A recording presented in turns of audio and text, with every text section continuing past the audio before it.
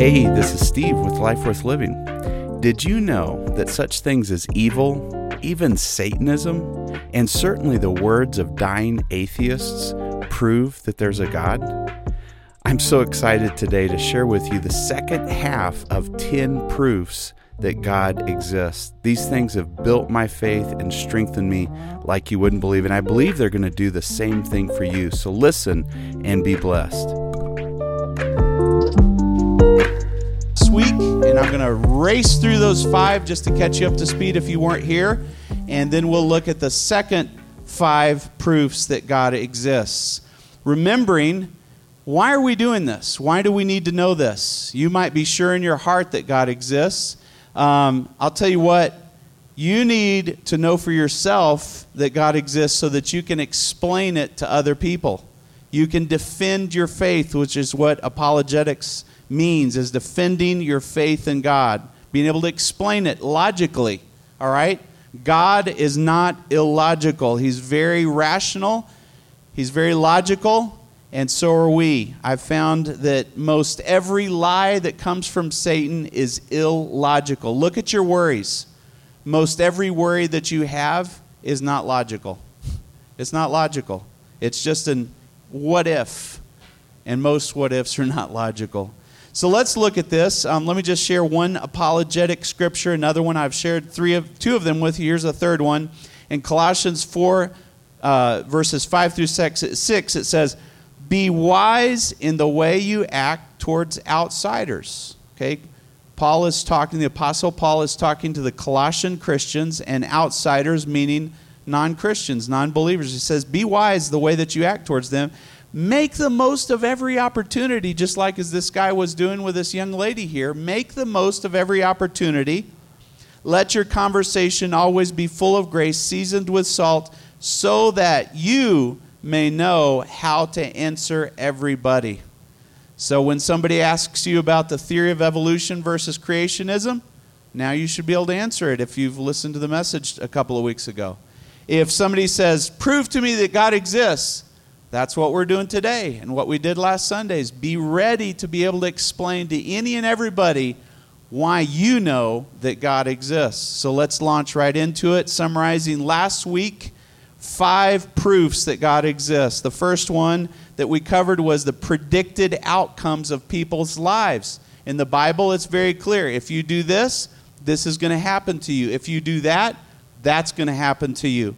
And so in Proverbs 10:16, we found that the wages of the righteous is life. You look at a genuine Christian, a real Christian, and their life is genuinely a good life. Do they have problems? Yeah, they have problems. But they have a good life because they're blessed. Versus the wicked who's mentioned here, what are they? Full of sin. And you can see their lives full of sin, ultimately death, and you're going to see a lot of that in this message today. Number 2, the second proof is nature in the universe. In Psalms 19, verses 1 through 2, it says, "The heavens declare the glory of God. The sky above proclaims his handiwork. Day after day, they pour out speech. Night after night, they reveal knowledge." I'll tell you what, the Bible tells us that nature leaves us without excuse. Without excuse to what? Of believing that God exists. Just look at nature and it points you to God's divine nature and his existence. Number 3 is rational thought. Look at this quote that we mentioned last week from Dr. David Watson, a zoologist and a hardcore evolutionist. He said, evolution itself is accepted by zoologists not because it has been observed to occur or that it's supported by logical, coherent arguments, but because no other alternative explanation is credible. What is he saying here? Evolution does not have a logical, coherent argument to it. All right? So rational thought, when you remove evolution out of the way, you're left with one thing and one thing alone, a God who created nature and the universe. One thing and one thing alone. And remember, it took us 30 minutes to debunk the theory of evolution as scientifically proven. Very easy. Go back and you can listen to it a couple of weeks ago. So here's an evolution and saying it's not proven by science. It's not proven by logical, coherent arguments. And that leaves you with a God who created the heavens and the earth. We also have the logic of our experience. When we seek God, we seem to have peace. When we seek God, we have joy. When we seek God, we have answers, confidence. It's logical to believe that God exists because of our personal experience when we seek God. Here's the fourth one. It's through philosophy. Remembering that philosophy is asking and answering a bunch of questions about yourself, about the universe, about your purpose and your meaning in life, and whether or not a God exists. And in Colossians 1:16, we find that everything got started in God and finds its purpose in Him. So through philosophizing, which we all should do, through thought, we come to the rational conclusion, hey, I'm going to find meaning only from God, my Creator. I can't find meaning from anything else in this universe.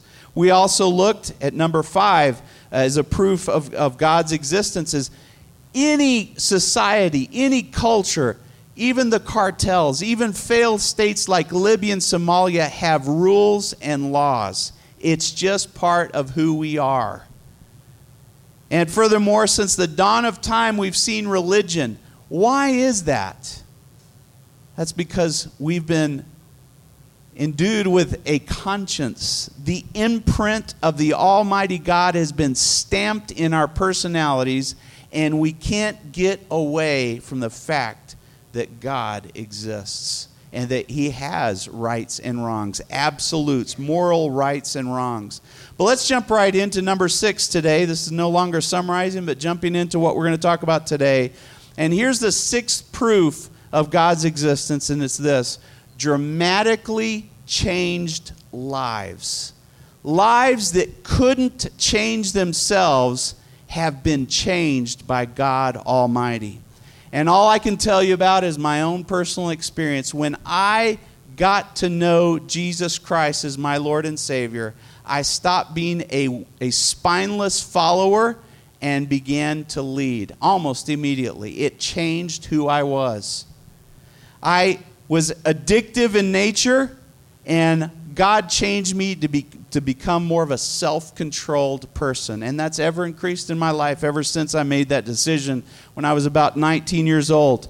I was lustful, and I became convicted of my lustfulness and changed because God changed me. I was twisted, and God straightened me out. I was mean, vicious with people, and God turned me into a kind-hearted, tender-hearted person, caring about other people's needs. I was distracted. God made me focused. I was lazy. God made me hardworking. I was dull. God made me serious. You can't tell me that God doesn't exist. He changed my life. And you know how I know? I tried to change myself, and I couldn't. I tried over and over to change my life, and God changed what I couldn't change. That proves that God exists. Jesus changes lives, and He changes people who can't change themselves. In 2 Corinthians 5:17, it says, "Therefore, if anyone is in Christ, the new creation has come. The old is gone, and the new is here." Jesus changes lives. Ezekiel 36:26 says, "I will give you a new heart and put a new spirit in you. I will remove from you that heart of stone and give you a heart of flesh." Jesus changes lives, and it proves more than anything else, in my opinion, that God exists, because you see people everywhere wishing they could change, and they can't do it. Hasn't that been your experience as well? And doesn't that prove for you God's tremendous, powerful, divine nature to change lives? Let's continue on. Number 7 is supernatural experiences evidence God's existence. In Mark 10:51 through 52, the author of Mark documents a supernatural experience of a blind person. This blind person came to Jesus, and Jesus asked him, "What do you want me to do for you?" The blind man said, "Rabbi," which means teacher, "I want to see." This guy was physically blind. "Go," Jesus said, "your faith has healed you." Immediately, this blind man received his sight and followed Jesus along the road. How do you explain that without God? How do you explain that without God? And when you say, "Well, Steve, who knows if the Bible, maybe somebody just made that up or tweaked some things and just brought up a neat story." You know what? I have been healed supernaturally multiple times. As a child, I was healed. I'll never forget, a couple of years back, my back was causing this leg to go numb. And every time I'd walk for 15 minutes, I'd have to sit down, kind of twist around, adjust my back, relieve a nerve so that I could walk another 10 or 15 minutes. And I started praying. My wife was praying. Others were praying. And God healed my back. You tell me God doesn't exist. We've seen God heal people of cancer. We've seen, there's this man, Ben Hodge, I'll never forget, he was healed of polio back in the 1950s when young people were dying left and right. And God healed this man until he passed on just a few years ago. He lived many, many, many years beyond having polio. Supernatural experiences indicate and show us that God exists. Number 8 is considering the afterlife. Considering the afterlife leads you to the conclusion that God exists. Have you ever been to a funeral before? You might even think every time you think of a funeral, it brings back incredibly sad thoughts. But I want you to go to that place right now, standing before that loved one or that friend, maybe even a stranger that's there in their casket. And you look there, and I've done this many, many times because I've been to many, many funerals. And I look at that body and I say, that person still exists. You can't tell me that people just cease to exist after death. That person is not here any longer with us. He or she is somewhere, somehow. In Ecclesiastes 3:11, and the reason why we can't grasp annihilism, which is where people just cease to exist, the reason why we can't grasp that is found in Ezekiel 3:11, that God has set eternity in the human heart. He's put eternity in your heart. In other words, something beyond this life. Yet no one can fathom what God has done from the beginning to the end. Our minds are closed and we can't comprehend eternity, but at the same time, it's in us. Eternity is in us. We are not just rational animals, as you would be taught in colleges and universities. We have the capacity to interact spiritually with God Almighty. Every single one of us has that capacity. And once again, it's evidence that God exists. Did you know that there's been 900 scholarly articles written and published in scientific and medical journals over the last 40 years of experiences, conscious experiences of people who were clinically dead and then brought back to life again. And they told of things that happened while they were dead, clinically dead, that only someone who was alive and aware could have known. Scientifically proven that stuff happens when people are clinically dead. If there's an afterlife then there's a spiritual realm. And if there's a spiritual realm, we have to consider the existence of God. We have to consider it. But number 9, this is an interesting one. The presence of evil and even Satanism proves the existence of God. If evil has a source, good has a source as well. In Matthew 13:19, it says here, when everyone hears the message about the kingdom and does not understand it, the Bible says the evil one comes and snatches it away, what was sown in this person's heart. The evil one. In other words, the source of all evil, which we know is Satan. Satan is the source of all evil. Do you believe in ghosts, demons, spirits? Absolutely, we believe in that because the Bible is very clear of it. And we've experienced it. Have you ever had an evil experience? Sure you have. All of us have. There's a source of evil, and I'll tell you, there's also a source. More importantly, there's a source of good in this world. If Satan is the source of evil, God is the source of all good, of all righteousness, of everything that you want good in your life. That's going to come from God. In James 1:17, it says, every good and perfect gift is from above, coming down from the Father, coming down from God of the heavenly lights, who does not change like the shifting shadows. All right? You know, through Satanism, though, interestingly enough, their worship of Satan exposes at least their fear in their belief in God. Why would you choose Satan if you don't believe in God? It proves the very existence of God. Satanism is sometimes referred to as inverted Christianity by them. That's how they refer to it themselves. But why would you be so obsessed about the cross of Christ enough to turn it upside down if you didn't fear the belief of God? And why would you follow Satan simply to oppose Jesus?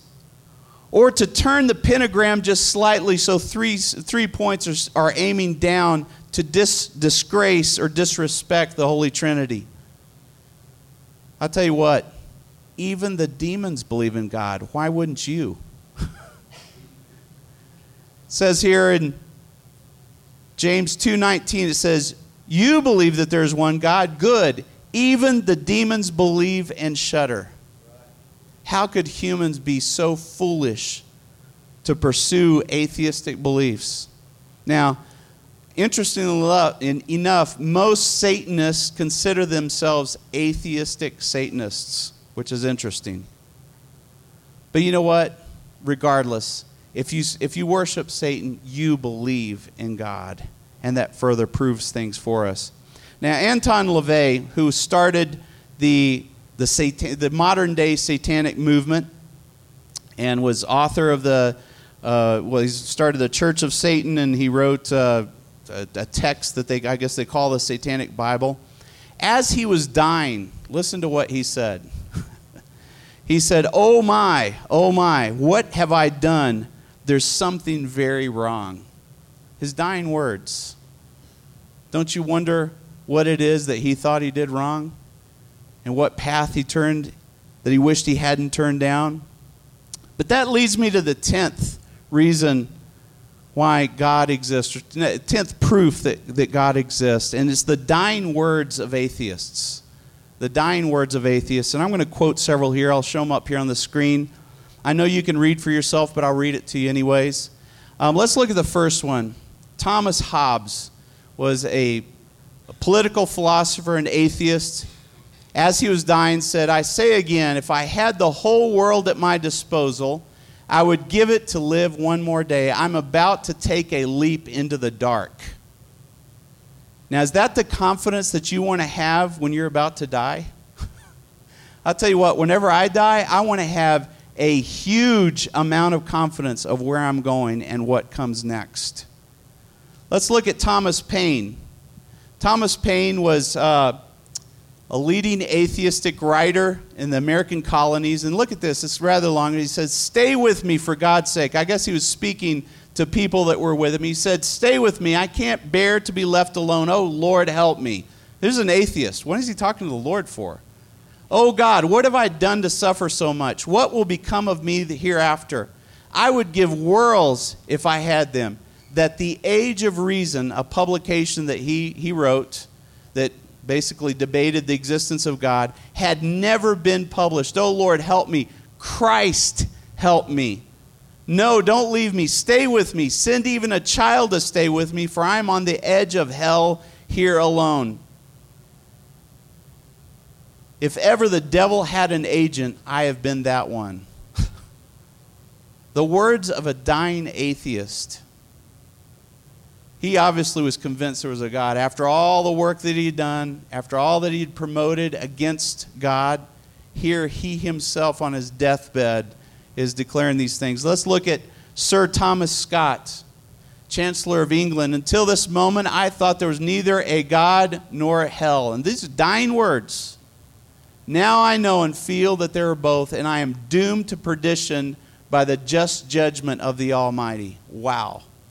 If that doesn't shake you up and say, you know what, I don't want to wait until I'm on my deathbed to acknowledge God, I don't know what will. I don't know what will. Look at Voltaire. Man, I say famous here, but an infamous anti-Christian atheist who lived during the 1700s at the height of the French Enlightenment. He wrote many things fiercely opposing Christianity, and I wish I would have put up a picture of a painting of him. Very pride and arrogant individual. Said this about Jesus long before he died. He said, "Curse the wretch. In 20 years, Christianity will be no more. My single hand will destroy the edifice it took 12 apostles to rear." This is the kind of atheist we're talking about. Not just somebody who says, I don't believe in God. No, he fiercely was trying to destroy Christianity in the 1700s. But here are his dying words. I'm abandoned by God and man. What happened to the atheist here? He said to his physician, I will give you half of what I'm worth if you will give me 6 months of life. But when he was told this was impossible, he said, then I shall die and go to hell. What happened? Where did his belief shift? Eternity was in his heart, is what happened. Eternity was in his heart. His nurse said, for all the money in Europe, she would never watch another unbeliever die because it was horrible. All night long, he cried out for forgiveness. Man, do you believe God exists? What is it going to take for us to be convinced beyond a shadow of a doubt that God exists? And if he does, what are you going to do about it? Are you just going to say God exists? Or are you going to seek him out and find him and get right with God? Because God is calling each and every one of us now. Let's look at the next one, just a few more. Sir Francis Newport, he was head of the English Atheist Club. He was at his deathbed, and look at this. This is horrible. He said, you need not tell me there is no God, for I know there is one, and that I'm in his presence. He'd spent his whole life debating the existence of God. You need not tell me that there's no hell. I feel myself already slipping. Wretches, cease your idle talk. He's probably talking to his atheistic friends. Cease your idle talk about being hope for me. I know I'm lost forever. Oh, that fire. Oh, the insufferable pangs of hell. Oh, that I could lie for 1,000 years upon the fire that's never quenched to purchase the favor of God and be united with him again. In other words, if I could just be miserable for 1,000 years, not eternity, just 1,000 years, and then it be over with. But it is a fruitless wish. Millions and millions of years will bring me no nearer to the end of my torments than one poor hour. Oh, eternity, eternity, forever, forever. Oh, the insufferable pangs of hell. What is it going to take for us to come to the conclusion that God exists? His son is Jesus. He came to save us. We don't have to end like this. You don't have to end like this. Your friends don't have to end like this. Your family doesn't have to end like this. Use this opportunity, as you saw this man on YouTube, to reach people for Jesus. They need to hear about him. They need to hear about him. Let's look at the next one. Now this one is interesting. Joseph Stalin took Russia from Lenin, I think, after 7 years. Went through as an ally of the United States and the Allied forces during World War II, and then promptly began to completely put out any level of religion in Russia, killing, by several different estimates, up to 30 or over 30 million people. Some of them for religious reasons, others for political reasons, but 30 million people put out. A very evil, godless person. But his daughter was interviewed by Newsweek, and she said, my father died a difficult and terrible death. God grants an easy death only to the just. At what seemed the very last moment, he suddenly opened his eyes on his deathbed and cast a glance over everyone in the room. It was a terrible glance, insane and perhaps angry. His left hand was raised as though he was pointing to something above, bringing down a curse on all of us. That gesture was full of menace, and the next morning he was dead. Oh, guys, you say, Steve, this is grotesque. You know what? It's time for us to get serious about God and not just play church, but be who Jesus called you to be. Stop playing around. Please don't call yourself a Christian unless you have repented of your sins and you say, I put my faith in Jesus from this point forward, and I'm following his agenda for these few short more years that I have here on earth. But here's the last one. We talked about him last week. Jean-Paul Sartre. He was lived last century, French philosopher, playwright, but absolute atheist. In fact, he described his existence as nauseating, as a bare and valueless existence. This man was miserable because he didn't have God in his life. But look at his conclusions. In 1974, just 6 short years before he passed away, he said, I see myself as being that could, it seems, only coming from a creator. Something shifted in this man's thoughts, in his beliefs. This, however, is not a clear, exact idea. In other words, he said, I don't think I just came from happenstance or chance or evolution. I was created, is what he was saying. Now, on his deathbed, he said, I do not feel that I'm the product of chance, a speck of dust in the universe, but someone who was expected, prepared, prefigured, in short, in being whom only a creator could put here. And this idea of creating refers to God. Here's a man that shifted his ideas, and he was a diehard advocate of atheism. But these testimonies prove that there's a God from those who are staunchly opposed to God. Now, anybody can go onto the internet and download these. And so I didn't do that. I wanted to make sure that I had my sources correct, and I've got these sources displayed up here. Not so much for you to take notes, but for you to be assured that I did some homework on these quotes. These are legitimate. One of them, Voltaire's, for instance, in Wikipedia, says something entirely different. Don't believe that Wikipedia is some source of gospel truth. But let's look in contrast, just to end here, at some dying words of Christians, Christian men and women. What kind of things did they say on their deathbeds? Look at this. The first one is John Bunyan, who wrote Pilgrim's Progress. He said, weep not for me, but for yourselves. The Father of our Lord Jesus Christ, who through the mediation of his blessed Son receives me, though a sinner, we shall meet to sing the new song and remain everlasting happily. This totally different sound of someone who's diving into the dark or acknowledging hell now. Totally different. Let's read the next one. William Wilberforce, he was an abolitionist in the back in England. He said, my affections are so much in heaven that I can leave you without any regret, and yet I do not love you less, but God more. D.L. Moody, a mighty man of God who ministered in the United States and in England, he says, I see earth receding, heaven is opening, God is calling me. Far more hopeful, far more assured, far more confident, and you can be as well. You can be as well. Martin Luther, into thy hands I commend my spirit, thou hast redeemed me, O God of truth. John Knotts, another powerful man of God, said these words when he was about to die. He said, live in Christ, die in Christ, and the flesh need not fear death. And then you have Jesus, who hung on the cross, and his dying words were, it is finished. It is finished. In other words, your opportunity to get to God has been opened, and it is finished. It's available for you. So 10 proofs that God exists.